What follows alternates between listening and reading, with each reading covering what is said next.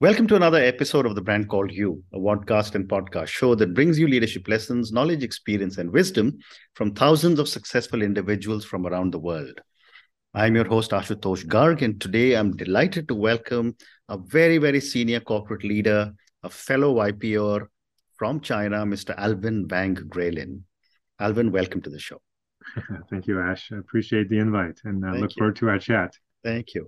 Alvin is the China president of HTC. He's the global VP of corporate development, HTC. He's also the president of the VRVCA. He's the vice chairman of IVRA. And as I mentioned, he's a fellow member of the YPO. Alvin has been recognized, felicitated, and awarded several times. So, Alvin, before we get into any further discussions, tell me about your own amazing journey to the top. Well, first of all, I don't think I'm at the top. I think I'm still I'm on that journey. And I guess from the beginning, it's probably more interesting to start from where I was born and grew up. I was actually born during the Cultural Revolution in China, actually on a re-education farm. So both my parents were educators and artists. So my dad was a professor of art at the Guangzhou Academy of Fine Arts, and my mother was one of the founders of the Shanghai Ballet School and the Guangzou Ballet School, and she's also a dancer for the Beijing Ballet. But they I guess because of their kind of educational intellectual background during the Cultural Revolution, they were sent to be re-educated in the farms, and that's kind of where I started. And we were very fortunate that after the Cultural Revolution, because my mom is half Chinese, half American, we were able to get a sponsorship to immigrate from China to the U.S. and it kind of started my journey of having a more Western education and also broadening my sights. So in fact, I think that's when I landed in the U.S. I remember my dad sat me down, my brother and I. I was 9 and he was 12, and he said, "Hey, we've given up everything that we have, so that we moved to a new country for you, to this land of opportunity. Make sure you make the most of it. And but we also don't have any money. So if you want to go to college, you have to get good grades and you have to get scholarships, and whatever you need, you have to buy yourself." Amazing. And so I think that talk kind of gave me the direction and purpose and drive of what drove me to do what I did, and pursuing excellence and pursuing independence. In fact, since pretty much about a month after I got there, my brother and I both started to work. So I, essentially from the age of 9, and I've been employed in some way. Everything I've had in my life, I actually bought through my own work. So my first TV, my first bike, my first computer, my first car, everything was something that I valued because I felt like I actually worked for it. And I equated everything to how many hours of labor I had for it. Yep. So you have a appreciation for the things that you have. And so both my brother and I actually were very fortunate. We both went to the University of Washington for undergrad and double E, and then we both went to MIT for grad school, and both of us got full ride scholarships. So we at least satisfy what my dad asked for, and in fact both of us became entrepreneurs. In fact, later on he sat us down and said, you guys are here. You guys have to fulfill your purpose for life, and every human has to have something that they contribute to the world. And for your mother and I, we're artists, so all we can do is to bring beauty to the world.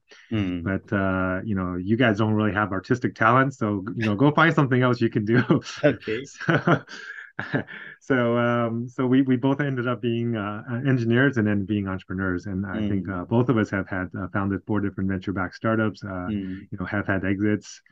Both have worked for large corporations. And the last 7 years I've been with HTC, Mm, and essentially helping drive the whole XR and VR metaverse um, direction and industry for mm, China. mm. So Absolutely. it's been a fun ride. Fascinating. And we will talk about the metaverse. But my next question is, Alvin, HTC is such a powerful and large organization. I wanted to ask you what goes into building a global company out of China? I mean, HTC was already, pretty successful and large Yeah. company before I got there. Mm, And Wang is the founder, and mm, it's when I joined, it was, I think, about 18 years. It's now about 25-year-old company. mm, But I think that the key success factor for HTC has really been about innovation mm, and about doing things that other people haven't done. From being essentially the first company to actually make a smartphone, to make a touchscreen phone, to make yeah. a 3G phone, 4G phone, 5G phone, dual camera phone, and then the first company to create full spatial VR devices that allows you to walk around the entire room. Mm, The first company to create standalone VR devices so that you're not linked to a computer without any wires, and mm, the first company to create thin and light VR devices. So at every stage, whether through the telecom industry or through the VR XR space, we've always been a company that has created the first to market. Um, but I think it's also had its ups and downs. At mm, one point it was the largest phone company in the world. It's actually yeah. bigger in volume of shipments than Intel, Correct. than Apple Correct. and Samsung. Yep. But a few years, I think about after 2012 or 13, it started to drop in terms of volume. Mm, But in terms of the China business, when I got here, actually it was a fairly new business for us, mhm. and my team was 5 people, and I went from that to essentially becoming the number one player in the market for the VR space. Wow. So it's been a good ride, and I think the key is having really good people that share your vision and being an evangelist in whatever you believe in and Correct. everything you do. Correct. So Well said. So let's talk a little bit about the metaverse. The whole world is now becoming excited about it, but not too many people know very much about the metaverse, except that it is something which a lot of tech leaders seem to know and seem to be putting serious money in. My yes. first question to you, Alvin, is with the coming of the metaverse, how will the digital challenges be handled by companies in the virtual world? Um, I mean, first of all, I think we should probably define it so that we actually understand what we think it is, Yeah. because I think there's too many people who have associated the term with a Mm, lot of different things. The easiest way for me to explain it is that it is the internet that we've been using for the last 30 years or building globally. But mm, instead of a video and text-based internet, we're moving to a 3D based yeah. internet. So the content should be based on 3D, and it'll be powered by AI, so that Mm, every factor in terms of how you use it, how the content's created, how it's regulated, how the worlds interact with you, will all be powered by AI. And then the interface will likely be a VR XR device. mm, Now, for the next 4 or 5 years or 5, 6 years, likely most of people still will be using computers and laptops and phones mm, to use it. So they'll still be using a 2D screen, but over the 5 to 10 year period, people will probably all transition to a XR device because that's the most natural way to yeah. consume this 3D content. So Mm, I know some people associate it with crypto and blockchain and all that. I think crypto and blockchain is actually a parallel track, and a lot of people call it Web3. But I think mm, Web3 and the metaverse are actually not the same thing, so we don't want okay. to conflate those. Mm, Um, but there will be occasions where blockchain technology will be applied to this 3D internet, mm, but it is definitely not a requirement. Right? mm, And now in terms of the how it will, I guess, how people will interact and use it, mm, over probably in the next 5, 10 years, what will happen is that most of our interactions, our daily lives, will actually move on to this 3D world where it will be where we go to work, where we go to school, where we interact with our friends. And it hopefully will create a borderless global society that allows anyone from anywhere to interact with anybody else and feel like they're together and create hopefully reduce a lot of the conflict that we have in the world today. So I think a lot of the conflict that exists today is because of lack of understanding. Correct. And a lot of misunderstanding. And if we can sit down with people around the world and feel like they're next to us, and maybe even have the AI do real-time translations if we don't have the same language, we will be able to understand each other much more, and we will trust each other more. And I think that the world will be a better place. And actually, for a lot of the world, it will create a more egalitarian society because the reason that my parents brought me to America was they felt like that's the land of opportunity. And if you were born here, you're even luckier because you already had that original opportunity. But there's a lot of people in the rest of the world who don't have the ability to go to the right school, or who don't have the ability to work for the right company and so forth. But having a borderless global world where you can go in and be represented and as an avatar form, no matter what your age is, what your race is, what your gender is, and whether you're tall or short or whatever, it doesn't matter, because you will be judged by your intellect. You're going to be judged by your creativity and your imagination and your ability to solve problems, and not by what clothes you're wearing or who your parents were. So I feel like the world will be a better place once this technology becomes widespread. I agree with you. But yet, Alvin, and I'm not an expert in this, nor do I have as much knowledge as you do. But from whatever I read, there seem to be multiple metaverses. How will this work? I mean, there's only one internet, but why multiple metaverses? I think there's kind of a confusion in terms of what people call metaverses. Most of what people are calling metaverses are essentially virtual worlds or virtual games. And just like in the beginning of the internet, we had Prodigy and CompuServe and American Online. They were all kind of wall gardens of what people would call internet at the time. But over time, they essentially went away and they were replaced by an open, interoperable internet. I think that's the direction that we're going now. So we have the Roblox or the Decentraland or whatever. A lot of these places are just virtual worlds. They're not metaverses. They should not be called metaverses. No company should own a metaverse, just like no company owns the internet. So I think that confusion is really more of a temporary confusion. Longer term, we should have a single global 3D internet that we would call the metaverse. Fascinating. And how do you see the common human being? My father was a retired brigadier general, and I remember he had just about started, in his late 70s, started to use the World Wide Web. Now, I'm talking of people like him, not the very, very young people who take to technology so easily. How will the common person take advantage of the metaverse? Well, so I think this is actually where the magic happens, because proper XR technology leverages all of your senses, and it uses all the natural ways that you interact in the real world, because we live in a 3D world.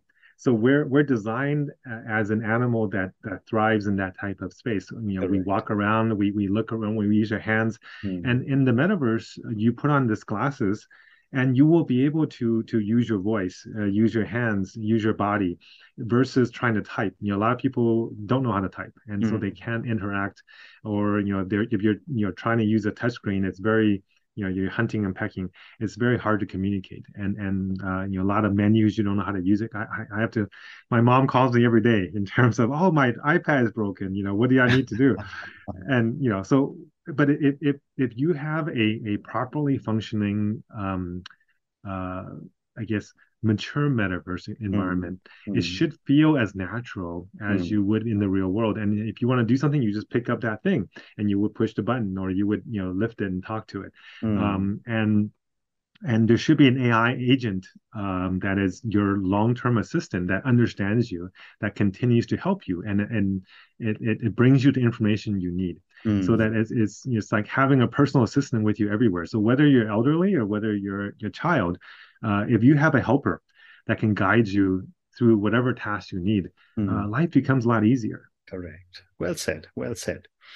My next question to you is that, and this is a little bit of a hypothetical question for you, that in a world which has got so many differences, so many economic differences in countries, will technologies like the metaverse not expand the divide between the haves and the have-nots? Um, so I think this technology will allow certain markets, Mm, that have more money to get access to it first. mm, But then they will also allow the poorer markets to have that global marketplace that they never mm, had access to, right? So I'll give you an example. When I was in undergrad, my thesis study was about how to use VR to enable better education. mm, And we were looking at how can you use full body, full brain exercises in mm, terms of enabling learning. And if we can use your full senses, kids can learn a lot faster, a lot mm, earlier.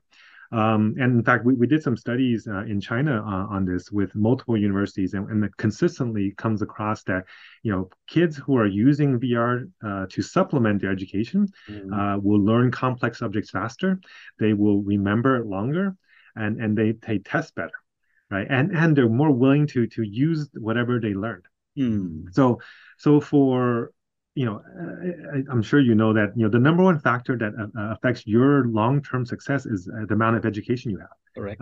Kind of no matter where you're born, if you have more education, your average income is going to be essentially directly proportional to your education. Well said. Now, if we can allow somebody who just has a $200, $300 device Mm, to be able to get the same education as a person who went spent $1 million to go to Harvard, mm, it actually equalizes the world, mm. right? And what it also does is that right now each of these schools can only have a few thousand kids a year, so Correct. so it becomes a very exclusive thing. But Mm, if we can say, hey, I want to make all of these the best professors in the world. When I went to MIT, there was 50 Nobel Prize winning laureates correct. that were professors there.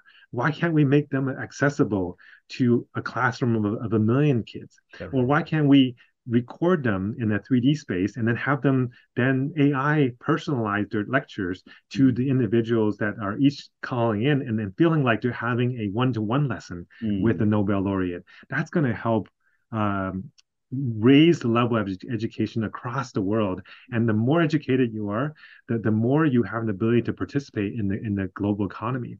So mm, there may be many billionaires out there, but you don't have to be a billionaire to be happy, right? mm, So if we can raise the overall quality of education, the overall quality of life, and the mm, overall quality of communication, and in fact, by having a metaverse available, accessible to everybody, we provide experiences that once was only available to the billionaires and the millionaires, that anybody with a couple $100 device mm, can travel to wherever to go. You can go to Mars, you can mm. go to the moon, you can Yeah. go underwater, right? You can go back in history, things that even billionaires can't do today. We can allow them to have access to. And I think that's actually even more valuable than just giving people, just increasing wealth for people, is Mm. giving them the ability to experience things that very few people in the past was able to experience. Oh, fascinating. Amazing. My next question to you is that as someone who has seen technology over the last few decades, someone who understands this whole technology, if you were to look into your crystal ball and look ahead, Yes. what are some of the future technology disruptions you see in the short term and long term? In terms of how the The metaverse technology, or metaverse and XR and all the other things that you're looking at. well, I think we're at a real inflection point in society overall, and it's not just a single technology. It's really the convergence of multiple exponential technology that are all arriving at the same time. And everything from AI to XR to genetic, anti-aging technology. We're going to be able to live a lot longer. We're Yes. going to be able to have essentially infinite information access and infinite information processing, right? And we're probably, maybe even in our lifetime, able to get infinite energy access. So essentially anything that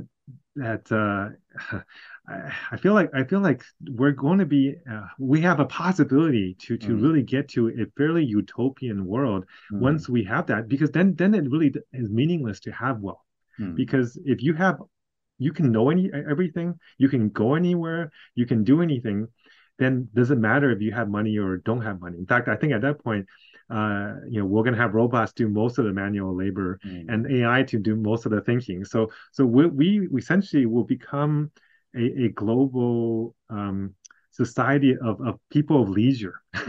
Absolutely. I think that's kind of where things are going.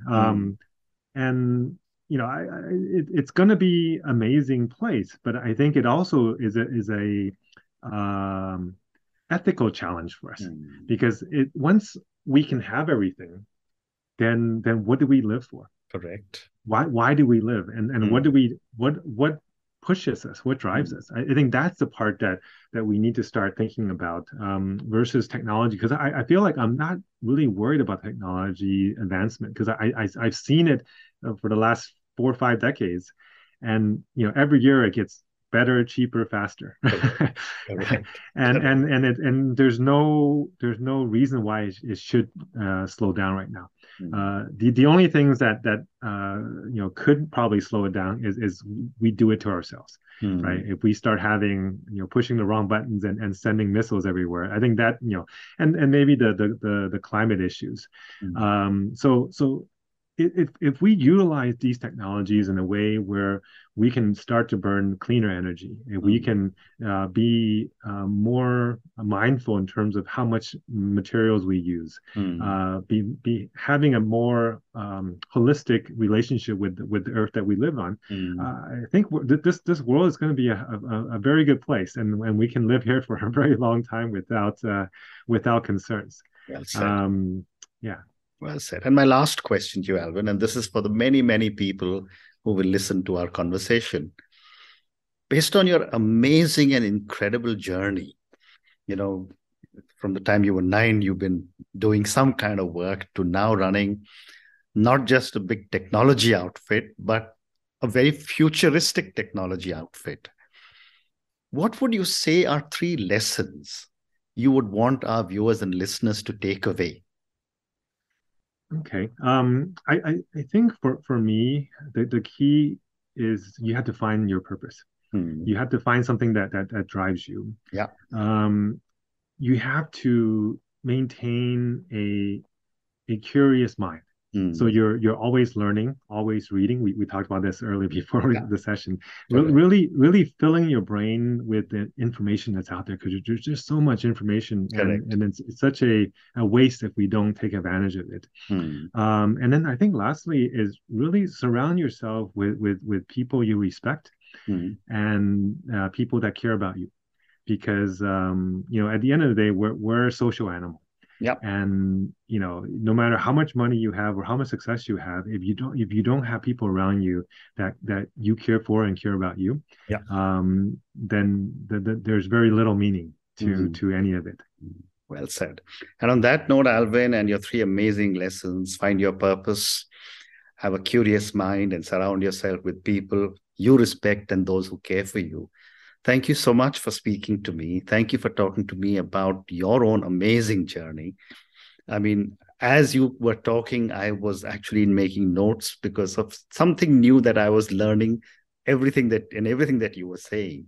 Thank you for talking to me and to all our audience about the metaverse, and how I learned something new, that the Web 3.0 is not necessarily the metaverse. It's metaverse is the Web 3.0 in 3D, maybe. Thank you also for giving me your incredible thoughts on how the metaverse is going to actually impact people, about the children, and how education plays a big role. And you and I both come from societies which have had a lot of focus on education, both China and India. And I think that really says everything all about how these two communities seem to be using education, powering themselves. Thank you for speaking to me, and good luck to you. No, thank you for inviting me. It's been a pleasure. So, and hopefully this has been useful to your audience. I'm sure it has. Thank you. Thank you for listening to the Brand Called You videocast and podcast, a platform that brings you knowledge, experience, and wisdom of hundreds of successful individuals from around the world. Do visit our website www.tbcy.in to watch and listen to the stories of many more individuals. You can also follow us on YouTube, Facebook, Instagram, and Twitter. Just search for the Brand Called You.